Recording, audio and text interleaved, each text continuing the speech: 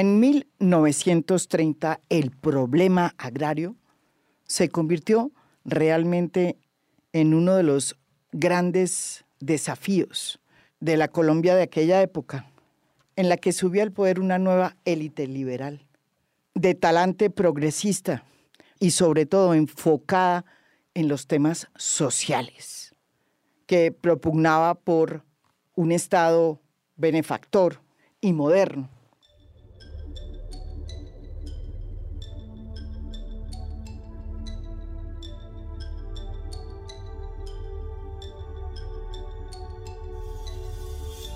Esa nueva élite integrada por jóvenes, políticos, dirigentes, retomó varias de las banderas de esos 23 o 24 años que duró la Constitución Radical, que por primera vez en materia de tenencia de la tierra estableció que la tierra era para el que la trabajaba.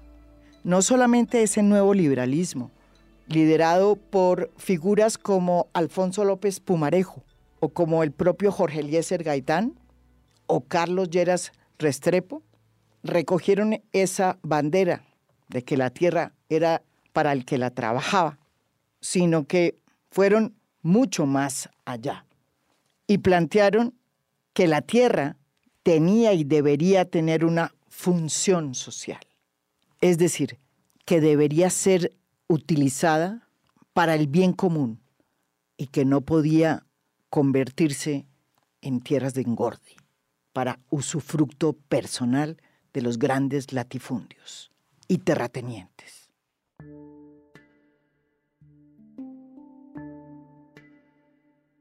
En septiembre de 1934, López Pumarejo escribió lo siguiente: una república campesina como la nuestra necesita leyes más justas y democráticas sobre la propiedad de la tierra, sobre su uso y sobre las relaciones entre el dueño de la tierra y el trabajador asalariado.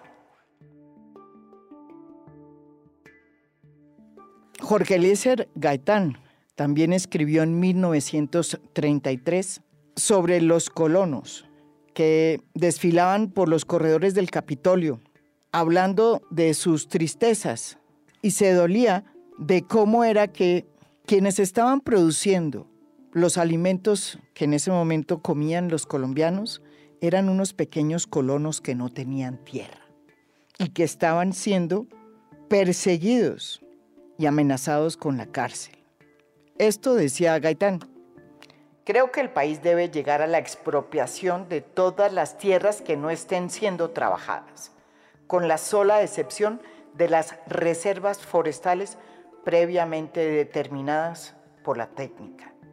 Es necesario afirmar igualmente como criterio directivo en estas materias que los derechos sobre la tierra solo pueden fundamentarse en el esfuerzo humano, ya que la tierra, como el aire y como el agua, son elementos naturales, indispensables para la vida humana. Todo esto para recordarles que cuando Gustavo Petro habla de la necesidad de democratizar la tierra, de hacer reforma agraria, no va más lejos de lo que fueron en su momento y sobre todo en el 36, ni López Pumarejo, presidente de Colombia, ni Jorge Eliezer Gaitán. Dos representantes no del comunismo, sino del liberalismo progresista. Así entre los dos, entre Gaitán y López, siempre hubiera habido una querella política entre ellos. Desde que llegaron los liberales al poder en 1930 con Enrique Olaya Herrera, un liberal más moderado que lo que después vendría a ser López Pumarejo, pues el problema agrario era uno de los conflictos más complicados que tenía la Colombia de ese momento. Los primeros atisbos de reforma agraria se hicieron en el 33, bajo el gobierno de Olaya Herrera, que impulsó el primer intento por beneficiar legalmente a los colonos, reconociendo su derecho a ocupar tierras baldías y ociosas, proyecto que finalmente fue derrotado por los congresistas del conservatismo y la derecha liberal. Después vino el impulso impresionante de las reformas del 36, cuando Alfonso López Pumarejo llegó a la presidencia en 1934. Reformas que se conocieron como la Revolución en Marcha. Un cambio de gran envergadura que precisamente por lo mismo alarmó profundamente a las élites políticas y económicas que representaban el statu quo. Las reformas del 36 propusieron un Estado intervencionista por primera vez, y sobre todo en el tema de la explotación de las industrias y empresas públicas con el fin de racionalizar la producción y proteger los derechos de los trabajadores. Se creó el impuesto, por ejemplo, a la renta por primera vez, medida que produjo el rechazo de los más altos círculos empresariales. Se reformularon de nuevo las relaciones entre el Vaticano y el gobierno a favor del Estado laico, recogiendo las banderas de la época radical, y se dispusieron medidas para hacer más laica la educación, cosa que se entendió como un golpe directo a las élites conservadoras que mantenían una fuerte alianza con la Iglesia Católica. Sin embargo, la reforma que más inquietó a esos representantes del establecimiento fue la propuesta de reforma agraria.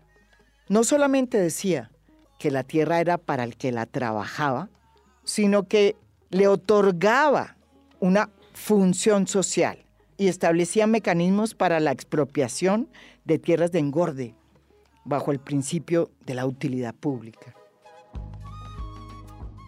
El historiador Álvaro Tirado explica muy bien cómo era la Colombia que sirvió de escenario para la reforma del 36 y sobre todo para esta reforma agraria que tanto molestó a las élites que estaban en el poder y que querían que nada cambiara, a pesar de que había en el país un serísimo problema agrario, por cuenta de la concentración de la tierra y la inequidad que había en el campo colombiano, donde se producían los alimentos que comían los colombianos. En el año 30 hubo un cambio de régimen notable en el país. Uh-huh. El Partido Conservador había gobernado por 44 años. Sí. Y cada vez se había volviendo más arcaico, más clerical, más... Incluso dentro del mismo Partido Conservador surgieron sectores muy rebeldes. Los leopardos, muy hacia la derecha, rebeldía contra esa dirigencia conservadora. Y el Partido Liberal renovado, ideológicamente sobre todo, y eso hay que tenerlo en cuenta. El hito es el año 36, para el momento actual. Incluso voy a hacer una glosa. Me sorprende algunos funcionarios de alto nivel actuales que dicen que esas normas están desuetas porque son muy viejas. No, ahí está el centro ideológico de todo lo que ha habido hasta ahora y de lo que se puede hacer. ¿Por qué? Y volvemos al comienzo. Porque la noción de propiedad cambia, se enriquece y se establece en la Constitución que la propiedad tiene una función social. Es más, no se sabe si por un error o porque era explícito, en la Constitución del 36 se le quitó el tiene. La Constitución del 36 decía, la propiedad es una función social. Uh-huh. Y de eso se derivan cantidades de resultados. También se estableció por la Constitución que por motivos de utilidad pública, eso ya estaba en el 86, y de interés social, entre el elemento social, solidario, se puede incluso expropiar. Con esas bases ideológicas, jurídicas, se abre un espacio para avanzar con la ley de tierras. La ley de tierras, sintéticamente, tiene este objetivo fundamental: dar claridad sobre la propiedad en Colombia, porque con todos esos problemas el campesino acudía, el terrateniente acudía, y entonces se establece que la propiedad no es absoluta, que tiene que cumplir una función, y al mismo tiempo que esa propiedad se puede probar jurídicamente en dos formas. Una, por una titulación desde el origen o porque se le está dando una destinación de tipo económico.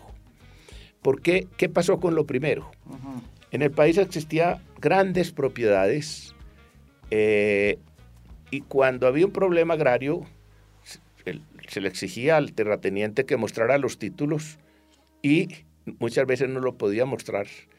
Y la Corte Suprema de Justicia había expedido una sentencia en la cual decía que había que ir hasta el origen. Eso se llamó en su momento la prueba diabólica, porque era casi imposible de demostrar, lo cual le daba inseguridad al propietario.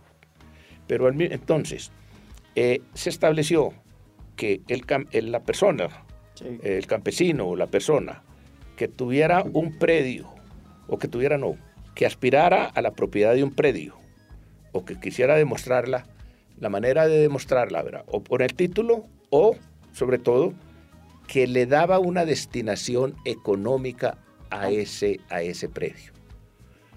Contrario sensu, también para el gran propietario.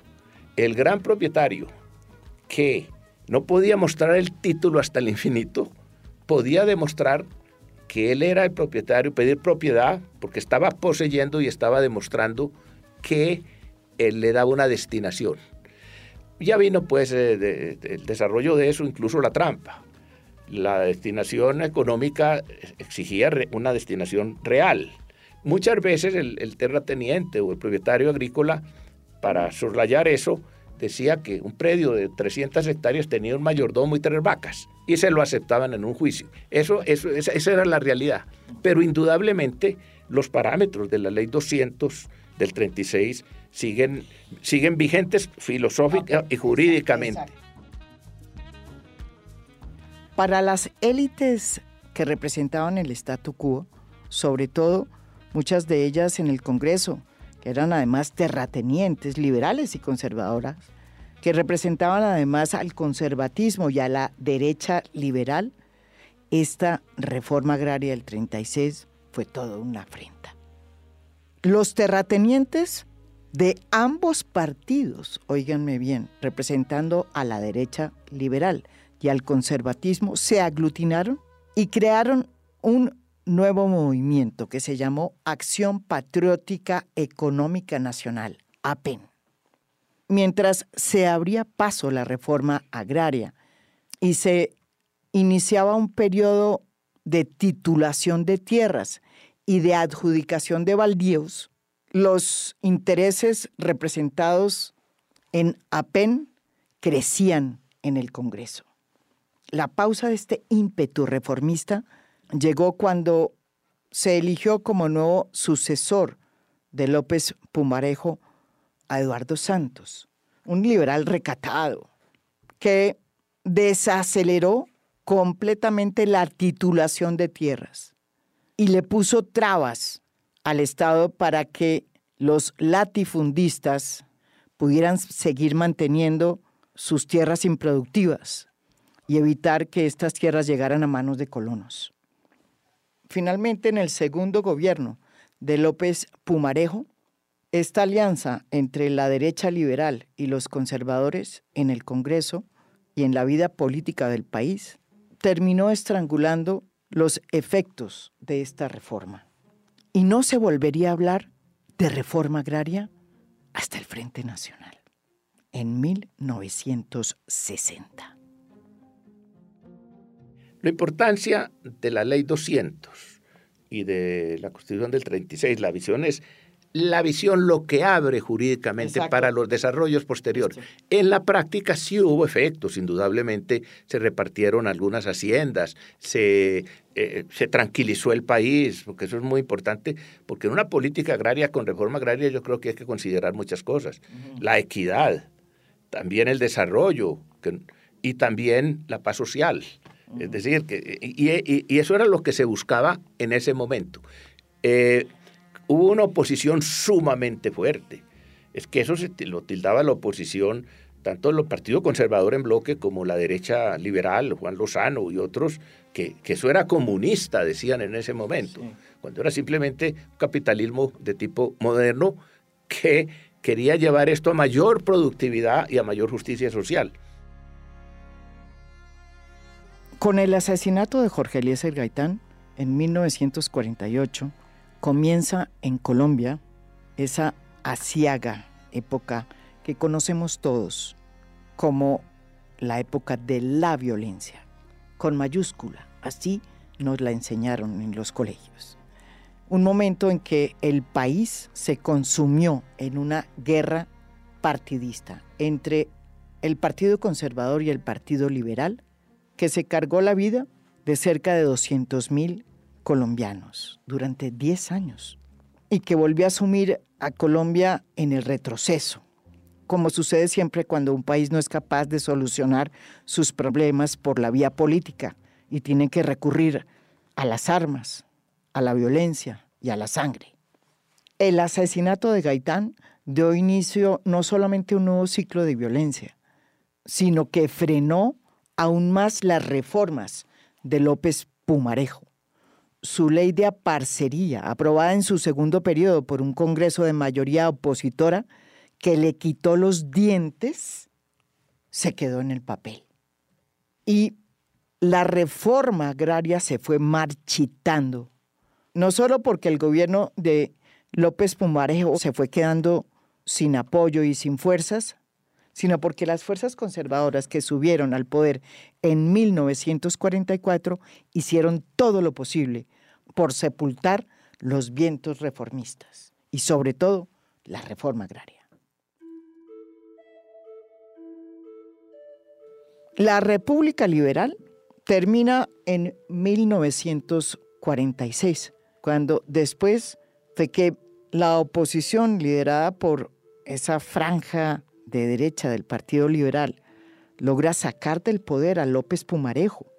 Años antes de que termine su mandato, sube al poder Mariano Ospina Pérez, quien está de presidente el día en que asesinan a Gaitán, en 1948, cuando él estaba a puertas de convertirse en el jefe del Partido Liberal. Iba a ir unido el Partido Liberal y muy posiblemente iba a ser el próximo presidente de Colombia. Esas elecciones, las elecciones del 50, fueron unas elecciones que se realizaron en medio de una tensa situación de orden público y una crisis política que se había originado con el asesinato de Jorge Eliezer Gaitán. Se cerró el Congreso por orden del presidente conservador Mariano Ospina Pérez. Se atizaron los odios entre los dos partidos y el Partido Liberal, que dominaba el Congreso, decidió no ir a esas elecciones, aduciendo que no tenía garantías, ya que el hermano del candidato del Partido Liberal en ese momento, que era Darío Echandía, había sido asesinado. De este modo, Laureano Gómez, que había sido el dueño de la oposición durante los gobiernos de López Pumarejo, que se había puesto las reformas del 36 y que había dicho que si esas reformas, como la reforma agraria, llegaban a tener éxito en el territorio colombiano, la república sería invivible, resultó electo en las elecciones de 1950. Fue el único candidato y fue la primera persona en obtener más de 1 millón de votos en la historia de Colombia. Esa década del 50, Colombia la terminó con una dictadura militar. La única dictadura que hemos tenido realmente en la historia de Colombia y que fue una dictadura conservadora, con quepis, como lo recuerda el historiador Álvaro Tirado Mejía. Sí, efectivamente, los años 50, que son tal vez los años de más desinstitucionalización en la historia de Colombia. Sí. Cerraron el Congreso, se iba a ser una constitución de tipo falangista, hubo dictadura civil, la dictadura de Rojas, que fue una dictadura conservadora con quepis, y un desajuste tremendo. Pero en el campo agrario fue una contrarreforma agraria, porque esa es otra cosa. Este país ha intentado reformas agrarias o avances agrarios y los ha tenido parcialmente, pero ha tenido dos contrarreformas agrarias tremendas. Lo de los años 50 y la de los últimos 20 o 30 años, que es una contrarreforma agraria que le estamos padeciendo, entre otras cosas, por la inmensa concentración de la propiedad y por otro tipo de razones. Pero entonces, precisamente eso explica en el campo agrario una política del Frente Nacional. El Frente Nacional fue la fórmula que se dieron de paz entre antiguos contendientes muy fuertes, Laureano Gómez y Alberto Lleras, liberales y conservadores, para que con un régimen democrático liberal, con algunas restricciones, pudiéramos llegar a pacificar el país. Y ese era el objetivo. Y en parte se logró. En 1957, el país decide parar la guerra y los dos partidos, liberal y conservador, se sientan en sillas a firmar la paz. Una paz que tendría como objetivo parar la violencia política, cosa que sucedió. El primer presidente del Frente Nacional fue Alberto Lleras Camargo, un liberal que había luchado al lado de López Pumarejo en la reforma del 36 y en la reforma agraria, y que había visto cómo todos estos intentos por democratizar la tierra pues habían terminado sin oxígeno, anegados por una oposición y sepultados por la historia. En 1960, Alberto Lleras Camargo vuelve de nuevo otra vez a intentar solucionar el problema agrario en Colombia, que para entonces era muchísimo más agudo. La guerra había concentrado la tierra y cada vez la necesidad de democratizar la tenencia y el problema de títulos se estaban convirtiendo no solamente ya en un problema, sino en la fuente de nuevas violencias. El gobierno de Alberto Lleras Camargo expidió la ley 135, con la que se creó el INCORA, el Instituto de Reforma Agraria, encargado de hacer la reforma agraria. Y se anunció que se iba a adelantar una nueva reforma agraria. La Colombia de los 60 era una Colombia que estaba además muy impactada por lo que estaba sucediendo en Cuba, donde acababa de llegar al poder por la vía armada Fidel Castro. Una revolución que tenía como derrotero expropiar las tierras de los ricos para dárselas a los pobres. La revolución cubana había también hecho que las piezas del ajedrez en América Latina y en Estados Unidos se movieran y que el entonces presidente Kennedy decidiera, para contrarrestar la llegada del comunismo al continente, plantear en América Latina una especie de plan Marshall, con el objeto de que la reforma agraria se abriera camino en todos los países del continente. Y designó para eso un presupuesto muy jugoso que le llegó a todos los presidentes de la época. Los Estados Unidos sabían que la reforma agraria era la única manera de lograr un desarrollo del capitalismo. Ellos mismos la propusieron al final de la guerra en el Japón, cuando el propio MacArthur, el general MacArthur, fue el que planteó la idea de que era necesario proponer una reforma agraria en el Japón para acabar con esa sociedad feudalista, poco democrática, que estaba frenando el desarrollo económico del Japón. En el discurso que Alberto Lleras presentó ante el país, habló de nuevo de que la tierra era para los que la trabajaban y que debería tener una función social para que quienes no tuvieran tierra pudieran acceder a ella. habló de terratenientes, de latifundistas, reviviendo de nuevo el marco filosófico que había dejado impuesta la reforma del 36 de López Pumarejo, que nunca se pudo hacer. Compatriotas, hoy hemos dictado un decreto destinado a crear un comité asesor del gobierno para elaborar en un plazo breve el proyecto o proyectos de ley que coordinen los presentados por el gobierno nacional, por los miembros del Congreso y los sugeridos por diversas asociaciones gremiales y grupos políticos sobre la estructura agraria del país, con el propósito de producir el más rápido desarrollo económico de Colombia en este sector, dar ocupación y tierras a muchos colombianos que se encuentran en capacidad de cultivarlas, poner en actividad económica aquellas tierras que no lo están, elevar la productividad agrícola y ganadera, organizar los núcleos de población campesina para introducir sistemas cooperativos de producción, distribución y consumo,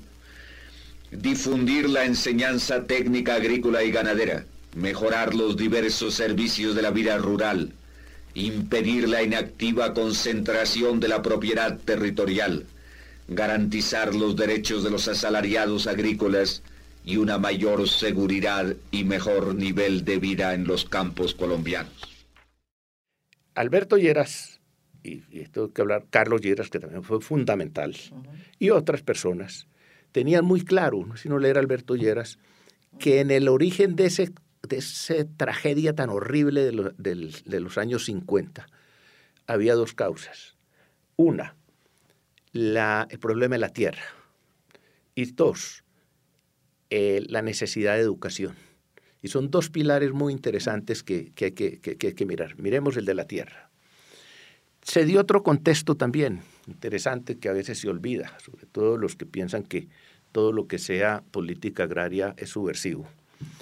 Vino la Revolución Cubana y para enfrentarla, oponerla, el presidente Kennedy ideó la Alianza para el Progreso, con motivos para fortalecer la democracia en el continente y modernizar, porque en su equipo, también según el diagnóstico de ellos, de Harvard, de grandes pensadores, era que precisamente la falta de modernización contribuía a la violencia en América Latina.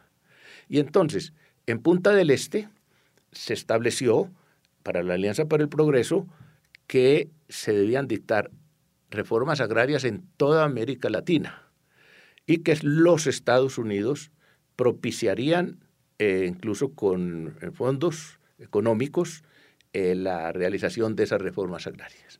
O sea, el diablo haciendo hostias para algunos, Estados Unidos, pero como es lógico, proponiendo, porque tenían razón, una base democrática implica una base económica democrática. Entonces, en ese contexto se discutió la reforma agraria del año 61, de donde, digamos, se crea el INCORA como instituto. Después de la ley, inmediatamente se dictó el decreto creando el INCORA. Ese fue un intento bastante interesante, incluso bastante avanzado porque implicaba muchas cosas, no solamente repartición de tierras, sino también canales de riego, una cantidad, como debe ser, porque es una política agraria, no es solamente repartir tierra, pero con relación al latifundio, debido a la concentración de la tierra, se creó unas normativas muy interesantes que podían incluir la expropiación. En ese momento, pues, fue muy discutido, pero eso quedó anclado, digamos, en la mentalidad jurídica del país. Y lo que pasa es que ha habido un retroceso tremendo en la mentalidad. Aunque después de Alberto Lleras subió al poder debido a la transición que se pactó en el Frente Nacional el conservador Guillermo León Valencia, y no hizo mucho por impulsar la reforma agraria, lo sucedió Carlos Lleras Restrepo en 1966, quien sí llegó con todo el empuje de ver cómo hacía una reforma agraria, a pesar de que él era, podríamos decir, un liberal de centro. Carlos Lleras no solamente llega a dinamizar el INCORA, sino que llega a la conclusión que para que la reforma agraria pueda tener éxito, se necesita el concurso y la colaboración y el apoyo de los campesinos, de la base popular, y decide crear la Asociación Nacional de Usuarios Campesinos, que se convirtió en la base social que fue clave para impulsar la reforma agraria en la época de Carlos Lleras.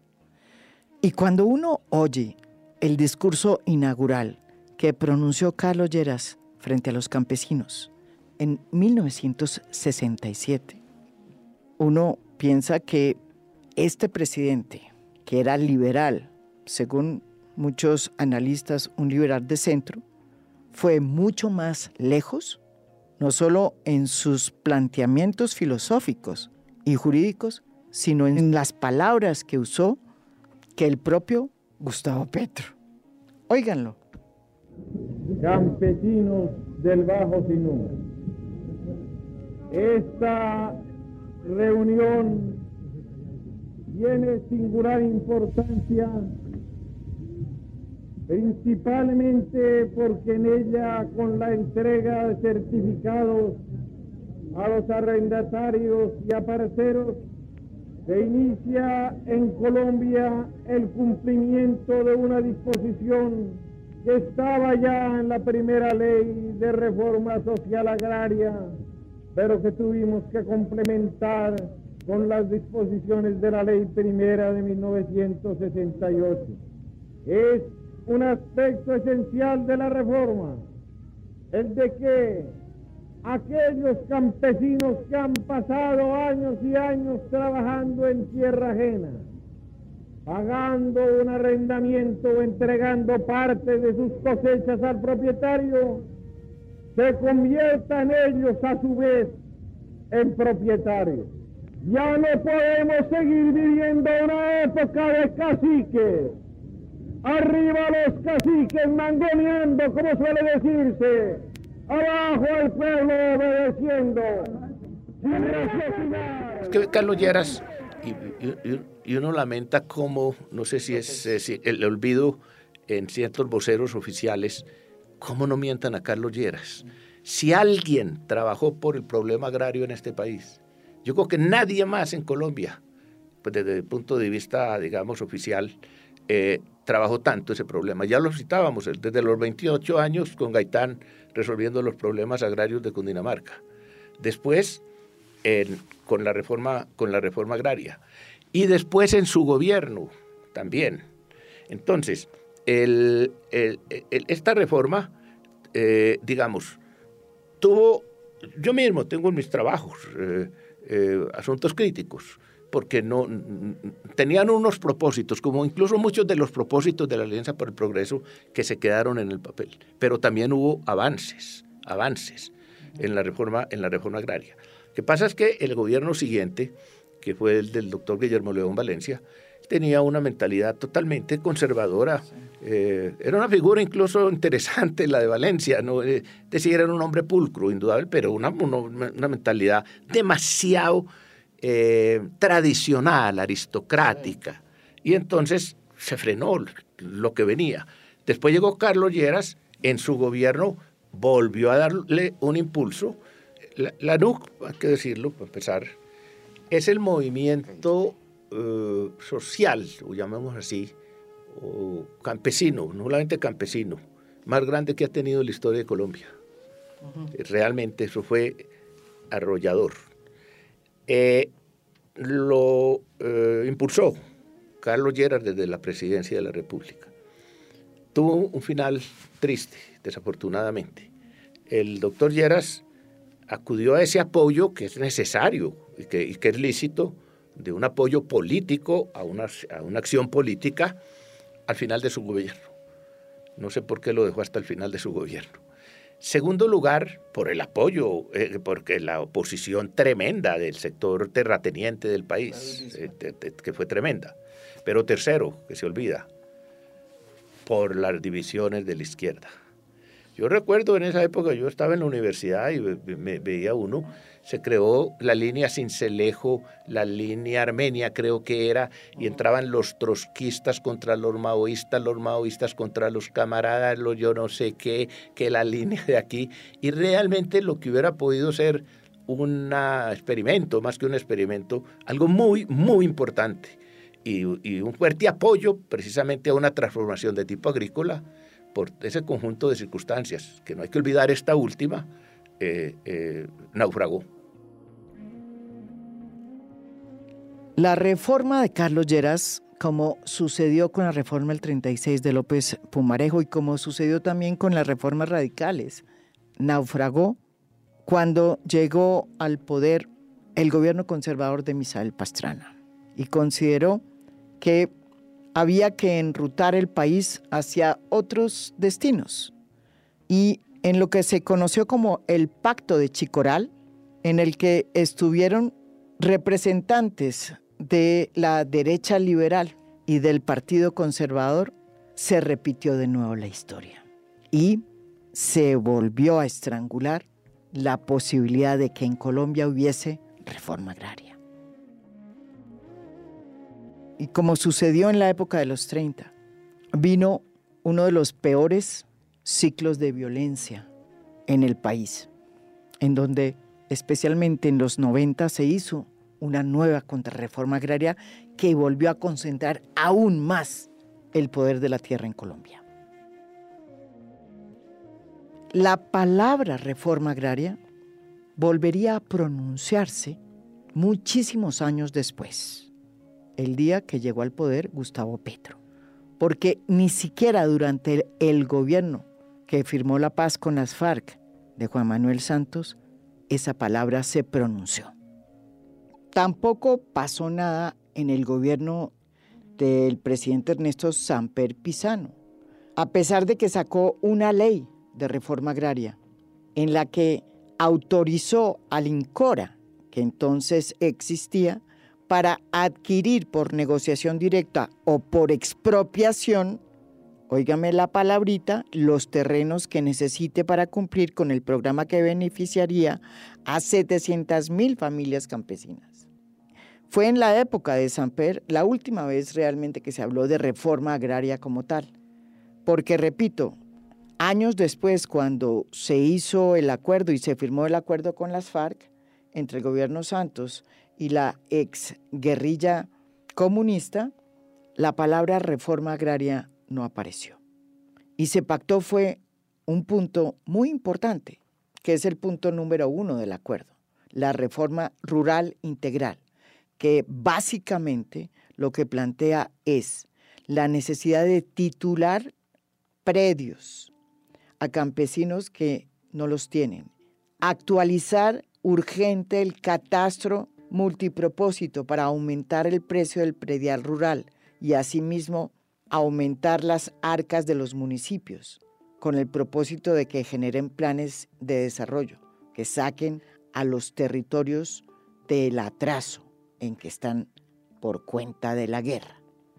Y crea además un fondo de tierras de 3 millones de hectáreas para que sean repartidas a lo largo de 8 años después de firmado el acuerdo entre los campesinos que no tienen tierras en Colombia. En esta serie que hemos denominado Manual para desactivar el temor a la reforma agraria, hay que decir que Colombia duró desde el gobierno de Samper sin que esta palabra, reforma agraria, formara parte de la agenda nacional. En el próximo capítulo, la reforma que propone Gustavo Petro, después de tantos años de evitar la palabra. ¿Cómo es? ¿Cuáles son sus dimensiones? Y desde ya les digo que vamos a descubrir que todos estos intentos que se hicieron por parte del progresismo liberal en el siglo XX han ido mucho más allá que lo que hoy propone Gustavo Petro. Esto es A Fondo. Mi nombre es María Jimena Duzán.